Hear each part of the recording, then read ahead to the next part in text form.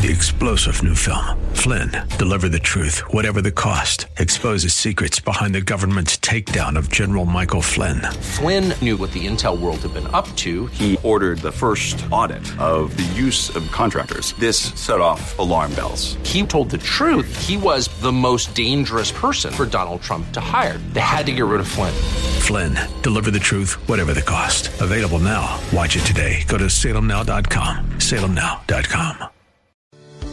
Welcome to Practical Living with Dale O'Shields, Senior Pastor of Church of the Redeemer in Maryland. We pray that through this message, you will learn how to apply God's Word and truth to your life. Stay with us as we discover God's truths that will transform us. As we've talked about in these last several weeks, we've talked about various aspects of David's heart. I want to talk about one element of David's heart today as we're breaking these down and going through this series together. One of the things that you see in David is you see that he was a man who had a very patient heart.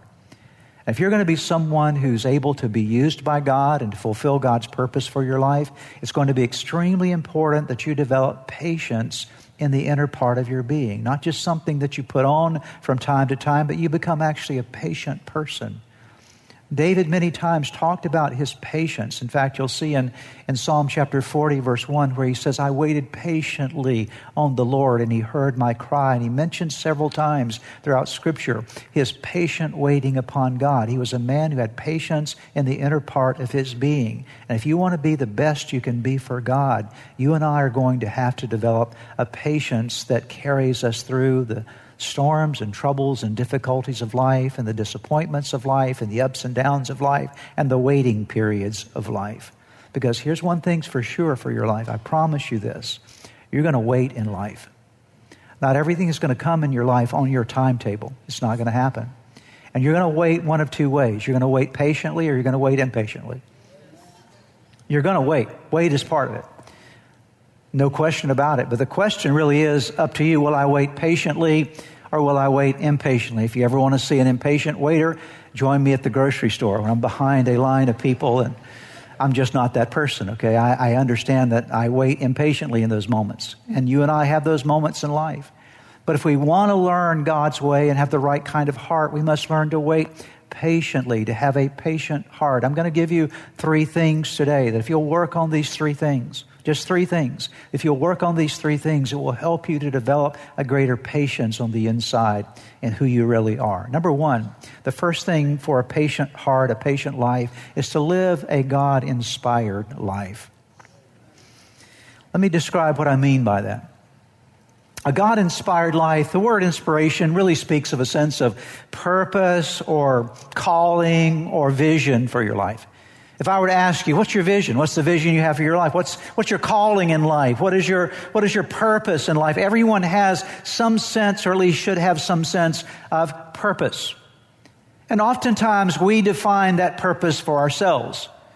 There are a lot of people that will start out their life early on in life and they have a life dream. I want my life to be X, Y, Z, or this is going to be the purpose of my life. And they set out a course for their life based upon what they want their life to be or what they want to accomplish. And there certainly is nothing wrong with having dreams and goals and visions for your life. But let me explain something to you. There are 2 ways to live your life when it comes to vision. You can live your life according to your vision for your life, or you can live your life according to God's vision for your life. And there's a difference. Now, oftentimes, and I believe that as we walk with God, there is a congruence between the vision that we have for our lives and the vision God has for our lives. He begins to bring those 2 things together. But if you're not careful in life, you can pursue your own vision and your own purpose and leave God out of where you're going with your life. And the problem with that is this: if you're trying to pursue life on your own, you're trying to accomplish goals and dreams and visions and accomplish a purpose for your life that really isn't God's purpose, then it's all left up to you. And when it's all left up to you, I promise you it will never come as fast as you want it. You'll always be striving to try to make something happen in your life because you are in charge and you're trying to make your life work the way you think your life should work, and you can never get there quite quickly enough. On the other hand, if The vision and direction and goals and purpose you have for your life is based upon God's will for your life, that you've come to the place of saying, God, all I want in my life is to do your will. I don't want anything else. If anything is outside of your will, I don't want it in my life. I only want my life to pursue the goals that you have for me, the dreams that you have for me, and I want my life to synchronize with what your will is. Then now you're in a very different position, because now even though you will bear some responsibility, obviously, in making the right choices and doing the right things, ultimately, whose responsibility is it to get you where you need to be in life? It becomes God's responsibility. Amen? Because if you're doing God's will, it's God's responsibility to help you fulfill His will in your life. And it's a beautiful, freeing thing when you get to the place of saying, I am just not going to do what I want to do with my life. I want to do what God wants me to do with my life. I want to submit my life to the will of God. And if I've submitted to the will of God, I don't have to worry. I don't have to fret. I don't have to make things happen, because I know that God has the capacity to make happen everything that needs to happen in my life to get me where I need to be in my life. There's an interesting part of David's story. Yeah, I got one clap on that. That's all right. Okay. No, it's too late now. Okay. All right. I'm not looking for claps anyway, but nevertheless. Think about David for a moment. You know that when you see David's life, David didn't wake up one day and say, I think I want to be king. He never woke up one day and said, I'm going to be king of Israel. I got to find a way to become king. Never did. In fact, had you asked David when you first met him what his goal for life was, he probably would have said, well, my goal is to take care of my dad's sheep. He's given me the assignment to be out in the fields taking care of sheep, and I haven't really thought much beyond that. I just want to be the best shepherd that I possibly can be. He was not worried about where his life was taking him, because he had the ability, the confidence in God, the trust in God to know that God would get him where he needed to be. Dear one, I want to tell you today that God knows exactly where you are. He knows the address of your life, and He knows how to get you where you need to be in your life if you'll simply follow His will. Now, following the will of God is not just something you do when you're a young person. It's something you do throughout the entirety of your life. If you're 20, you need to be praying, God, may your will be done in my life. If you're 30, you need to be praying, may your will be done in my life. If you're 50, you need to be praying, God, may your will be done in my life. If you're 90, you need to be praying, God, may your will be done in my life. Because if you're not dead, you're not done yet, okay? And God still has a plan and a will for you. And so we get to that place in life that we say, it's not about me, it's about the will of God. And I know if I'm in God's will, I don't have to fret. I don't have to make everything happen. I can trust Him. As the writer of Proverbs gives us in that beautiful passage, if you have not memorized it, I would highly recommend that you do. Trust in the Lord. Proverbs 3, 5, and 6. Trust in the Lord with all your... Where does the trust happen?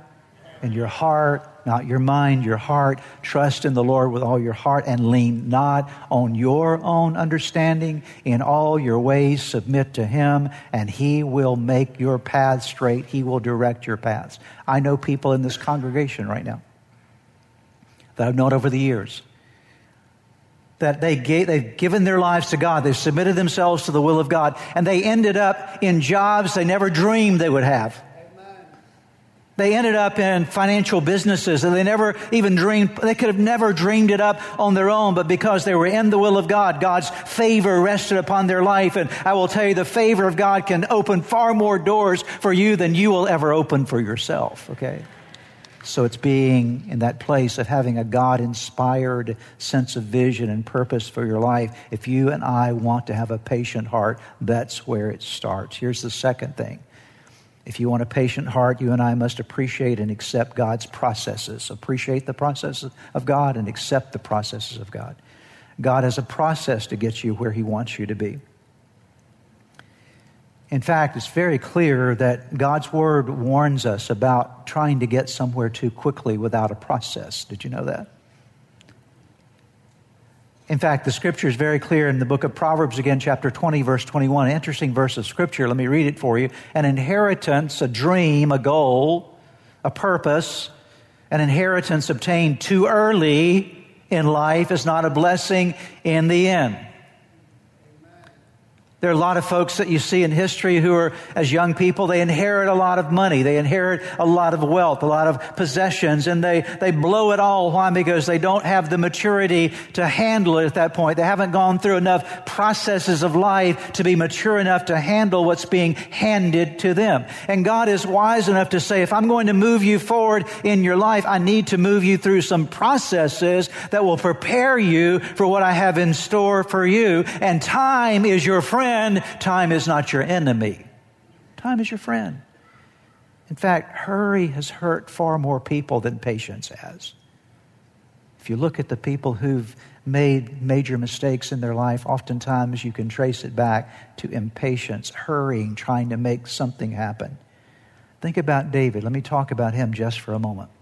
We often think that Samuel anointed David and then suddenly he became the king of Israel. Not true. Actually, after David was anointed by Samuel the first time, he goes through a sequence of years before he moves to the second phase. In that sequence of years, it included certainly the battle with Goliath, but also included many years where he's running from Saul. Saul's trying to kill him, and David's living in the wilderness of Judea, trying just to spare his own life and to make it so that Saul doesn't kill him. Ultimately, David begins to be the king of the southern kingdom of Judah. Not all 12 tribes, only 2 tribes, the tribe of Judah. The 10 tribes still didn't even want him as king, and so he doesn't have the whole kingdom yet. And that goes on for a period of time until ultimately David becomes the king of all of Israel. There are 3 anointings in David's life. The first anointing by Samuel, the second when he becomes king of Judah, and the third when he becomes king of Israel. They happen in sequence, and there's something in between each one of those sequence points that is time. Time and testing. Put this little diagram on the board for me, if you will. There's the first anointing by Samuel that was preceded by some time and some testing. He was tested. David was tested by being a shepherd boy for his father Jesse. And then after he's anointed by Samuel, what do you see next in the red? What are they? Time and test. And then he's anointed as Judah's king. And then after he's anointed as Judah's king, what do you see next? Time and test. The red represents processes. God was working to get him ready for the next phase of his life. Now, here's what we want in life. Put the next screen up. What we want is this. We want inspiration and realization like that. I want the dream today and the realization tomorrow.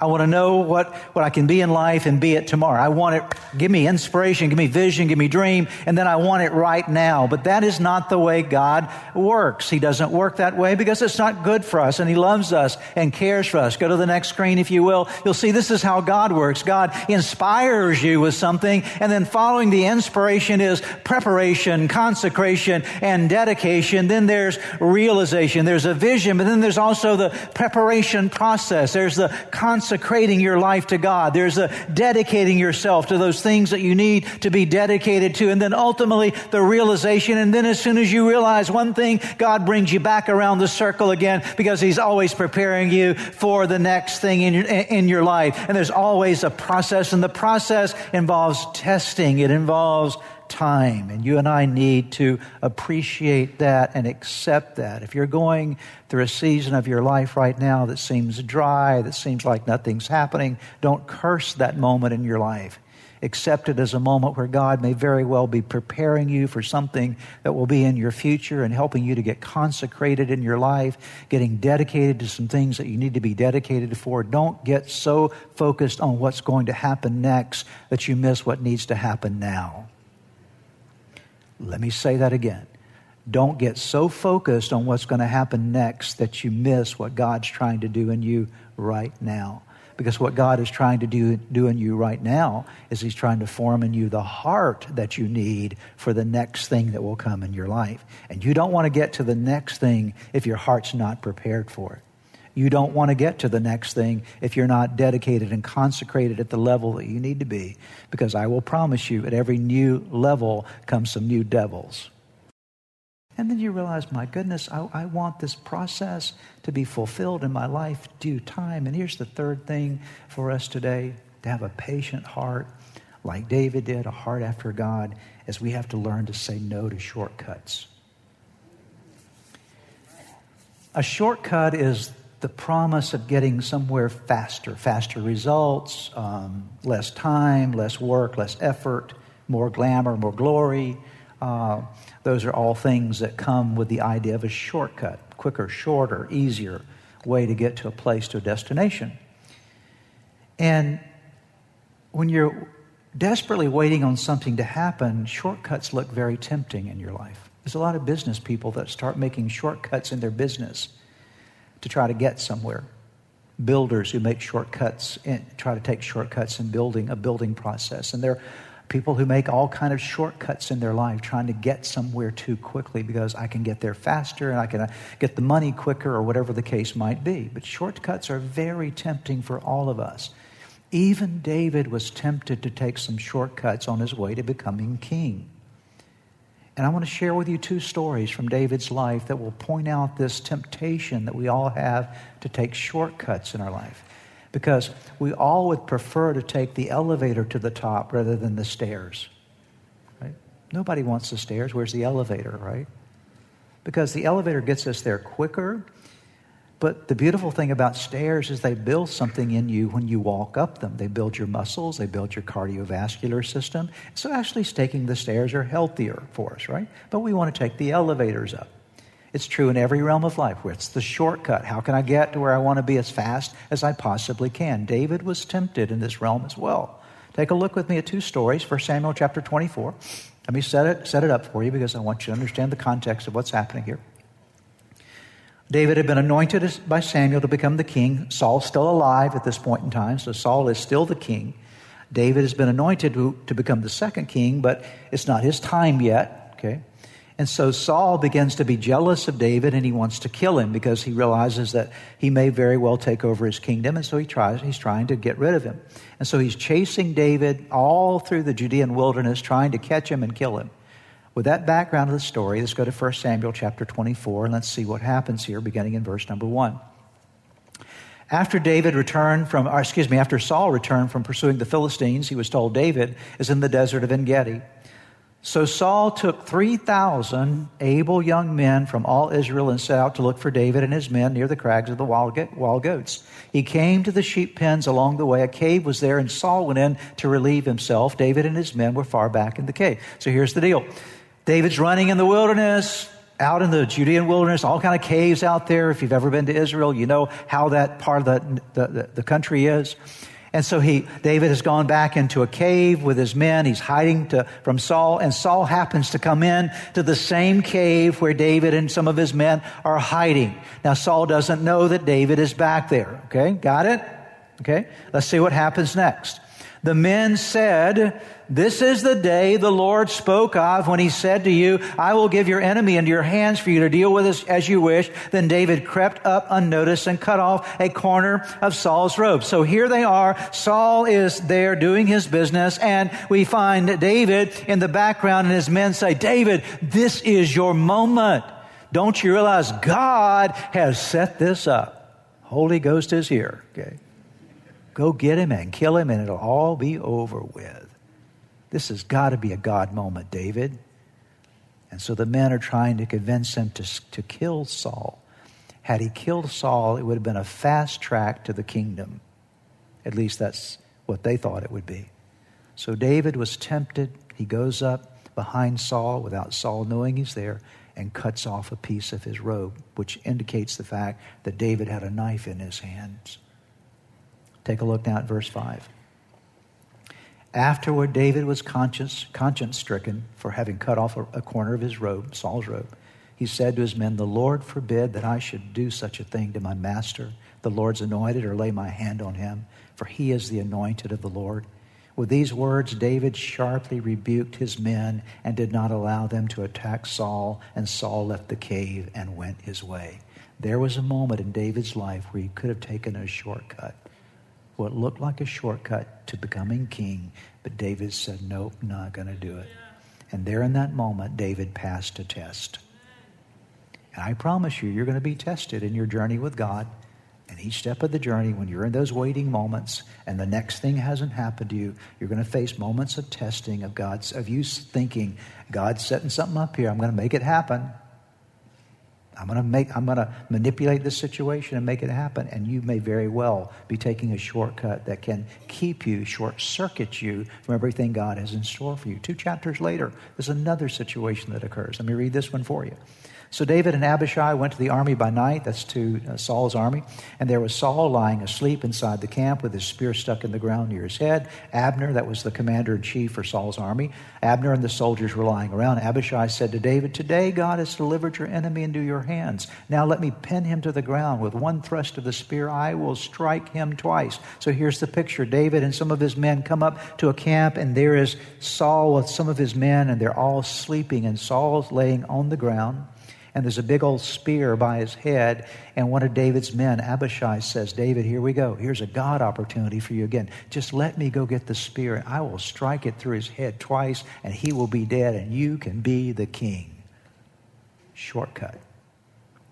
How did David respond? Verse 9, but David said to Abishai, "Don't destroy him. Who can lay a hand on the Lord's anointed and be guiltless? As surely as the Lord lives," he said, "the Lord himself will strike him, or his time will come, and he will die, or he will go into battle and perish. But the Lord forbid that I should lay a hand on the Lord's anointed. Now get the spear and water jug that are near his head, and let's go." So David took the spear and water jug near Saul's head, and they left. No one saw or knew about it, nor did anyone wake up. They were all sleeping because the Lord had put them into a deep sleep. David passed his test. David said no to shortcuts. Can I ask you a question? What if David had failed one of those tests? What if David had taken things into his own hands? Would he have become king? I don't know what the end of the story would have been, but he certainly would have potentially short-circuited all God had in store for him. And shortcuts, temptation to try to run away from what God's trying to do in our life, try to get out of the process and make things happen more quickly than we should. They result in all kind of challenges for us. They look attractive. Sometimes they seem to solve an urgent problem. David could have solved an urgent problem of becoming king, getting rid of this one that was trying to kill him. He could have solved it, he thought, in that moment. Sometimes they even look like an opportunity from God. I can't tell you how many people have told me, "Oh, God must be doing this." When I knew, that's just a shortcut. You're trying to get out of something in your life. But here's the big deal about a shortcut. Anytime you take a shortcut, at least I will say most of the times you take a shortcut, they end up compromising some part of your character.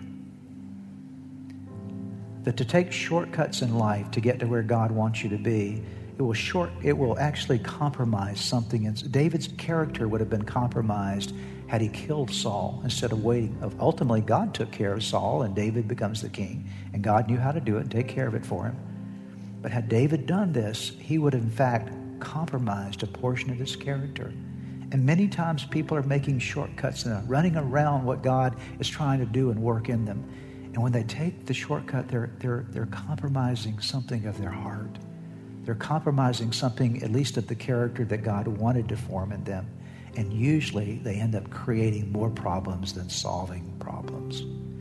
Every time, practically, that I thought I had a good shortcut driving somewhere, I ended up taking far more time having been detoured by my brilliant shortcut, okay, than had I just simply looked at the map or followed the navigation system, because it knew where to take me. And I will promise you today, God knows where to take you. Perhaps as you have been listening to today's broadcast, you felt a stirring in your heart, something that reminded you that you need to get something right in your life with God. The first way to start in that journey with God is to open your heart to Jesus Christ, to make Him the Lord of your life, to turn over all your life to Him. And that begins with a very simple prayer. I want to lead you in that prayer right now, and it's a prayer that you can pray right where you are. Say these words: Jesus, I invite you into my life today to forgive me of all my sins. I need you. I want you. I want you to take charge of my life. Be my Lord and Savior, in Jesus' name. Now, if you just prayed that prayer with me, I want to encourage you with a promise from God's Word that says, when we call on God's name, when we call on the name of His Son Jesus, there is salvation that is brought to our lives. He changes us from the inside out. And the Bible says that if any person is in Christ, he is a new creation. Old things pass away. Behold, all things become new. And that's what's happened to you today as you've opened your heart to Christ. Let me encourage you, you need to take the next step. The next step is to make sure that you get into a good Bible-believing church where you're studying God's Word. And make sure you get a copy of God's Word and begin to read it. Spend some time each day in prayer. You've been listening to the teaching ministry of Practical Living with Dale O'Shield, Senior Pastor of Church of the Redeemer in Maryland. If you would like more information, please visit our website at church-redeemer.org. May God bless you and make you a blessing. Hi, Pastor Dale O'Shields here from Church of the Redeemer. We want to invite you to be a part of Easter this year at our church. We're so excited about our Easter presentation. It's the life of Jesus through the eyes of Mary, and it happens April the 6th through the 9th. We have 9 different presentations of this live, amazing drama that you don't want to miss. Tickets are available for you online at church-redeemer.org or at redeemereaster.com. Redeemereaster.com is a great place to get your free tickets. All the tickets are free, and there are 9 different presentations, and we want to see you because we know this story is going to change your life. 3-star General Michael J. Flynn, head of the Pentagon Intelligence Agency, knew all the government's dirty secrets. He was one of the most respected generals in the military. Flynn knew what the intel world had been up to. He understood its funding. He ordered the first audit of the use of contractors. This set off alarm bells. The explosive new documentary, Flynn, Deliver the Truth, Whatever the Cost, uncovers the facts behind this scandal. Flynn told the truth. He was the most dangerous person for Donald Trump to hire. I find out the worst enemy that I'm going to face in my life is right here in America. They took my assessment and they wanted me to change it. And I was like, I'm not changing it. They had to get rid of Flynn. With in-depth interviews, archival footage, and never-before-seen personal records of the man behind the headlines. I just felt like I was drowning. Flynn, Deliver the Truth, Whatever the Cost. Available now. Watch it today. Go to salemnow.com. salemnow.com.